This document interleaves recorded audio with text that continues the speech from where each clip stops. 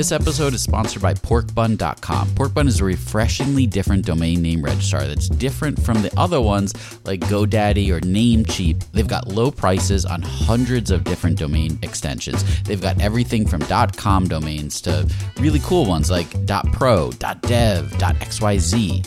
Every domain name at Porkbun comes with tons of freebies too, like SSL certificate, whois privacy, DNS, URL forwarding, and hosting trials. Because why pay for things that should be free, right? All these incredible features and tools are backed by incredible support, 365 days a year, and more 5-star reviews on Trustpilot from real customers than anyone else. Look, you can get $1 off your next domain name from Porkbun and see why they're the best domain name registrar around by using our code. Just go to porkbun.com/rocketshipfm24. That's porkbun, porkbun.com/rocketshipfm24. You'll save $1 on your next domain. As artificial intelligence continues to revolutionize our world, there's a critical conversation that we can't ignore: AI safety and security. And that's where HackerOne's AI red teaming comes into play, rigorously testing AI models to prevent them from being misled or exploited. With over 750 specialized hackers in their community, HackerOne isn't just theorizing. They're actively safeguarding AI's future. Just recently, a team unearthed over 100 vulnerabilities in just 2 weeks. So whether you're at the helm of a startup or steering product innovation at a large organization, it's time to prioritize AI security. Visit hackerone.com/AI-safety-security. Again, hackerone.com/AI-safety-security. This episode is brought to you by Gigantic. At Gigantic, you can level up your product skills through live, small group, cohort-based trainings. We're incredibly excited to welcome you to our next cohort of our product strategy training, kicking off in January of 2024. This course will take you through the frameworks that product leaders use at companies like eBay, DoorDash, Groupon, Rent the Runway in order to scale their teams. It's taught by Ben Foster, a friend of this podcast, who is the former chief product officer at Whoop. So come join us. Go to gigantic.is. That's gigantic.is. And save your seat for our January cohort. Your potential is gigantic, and we're here to help you reach it. Go to gigantic.is to reserve your seat today. There's a tendency of engineers, and I'm speaking as an engineer, we want to build. The problem is, how do you maintain things? And will you build the features that your marketing team wants, but they're not sexy and they're not interesting? So you ever find yourself in the middle of one of those projects where you just go, man, I wish I could have seen how this would end up before we started this whole project? Yeah, I definitely have had a few situations like that. Yeah, I recently went through a huge replatforming for a product we did a classic build versus buy decision on early on. Okay, how'd that go? Well, I mean, this one was inevitable, but we chose to buy while we built so we could start selling earlier and get some early product lessons and learnings in. But, you know, I think in the end it was the right call. But when we went to transition over, oh, man, it was a process. Let me guess. All sorts of stuff in retraining the team, like stuff related to processes. Like imagine those were the challenges. Yeah, absolutely.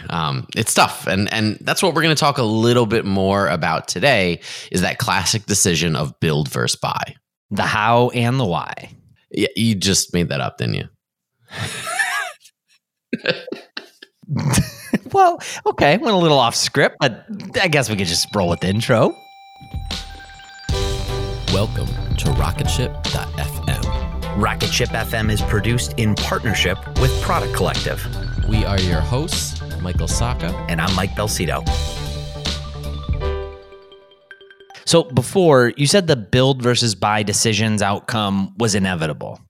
Yeah, so the choice was to build it ourselves and wait like 6 months before the software was ready, or buy it and start selling to new customers who were ready to pay us. Okay. Well, that sounds like maybe even a straightforward, easy choice. Buying, it is cheaper up front, plus you get to start selling stuff right away. But it created a ton of manual processes, very inefficient manual processes that we're now having to retrain the team on, which it's difficult. That's true. Okay. Yeah, there is always a flip side to any decision like that. So we built and bought at the same time in order to take advantage of both options. And now we're fully running on the custom software, which is great. So you talked with Jonathan Soares, who's the founder and CEO of Agency Labs, a bit about this, right? Yes. And actually, here he is. Typically, the argument for building something internally is cost. I mean, that's the number one driver. If you have an organization that has a piece of software that they're licensing, and depending on the size of the organization, they could be paying millions of dollars in annual licensing fees, and they're left with a product or platform that might not necessarily be 110% applicable to their overall needs. So that assessing what their needs are, the cost of an ongoing licensing fee, and figuring out how much it would actually be to buy it and build their own would be, I guess, the initial argument. And then from there, figuring out all the features they would need to make it appealing to justify not only the cost, but having some proprietary software they can leverage. So that's build. What about buy? Again, it really depends on the organization, who they want to be. Some organizations just don't want to be technology-enabled or technology-driven companies. They're a manufacturing company. They just want to, focus on that vertical, and they have no business, nor do they want to. And you see that a lot of organizations that are very self-aware, and they value their focus and knowing what they don't know, and that's comfortable for them. Whereas other organizations are trying to compete and are looking for value adds in terms of how to differentiate themselves from their competitors, and how to differentiate themselves in terms of talent and hiring. And that's a big driver for building out, in comparison to just keeping the status quo and licensing something.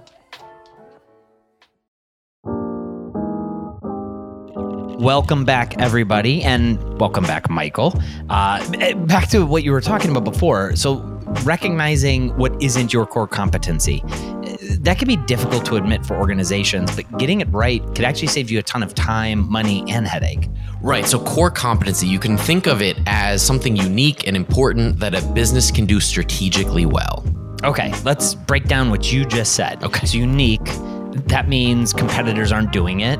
Important, meaning like it's fundamental to helping the company generate sales. And strategically well, I'd say something that's difficult for competitors to copy. Yeah, exactly. So if it doesn't fall into that definition, it's a point for buying for sure. Okay.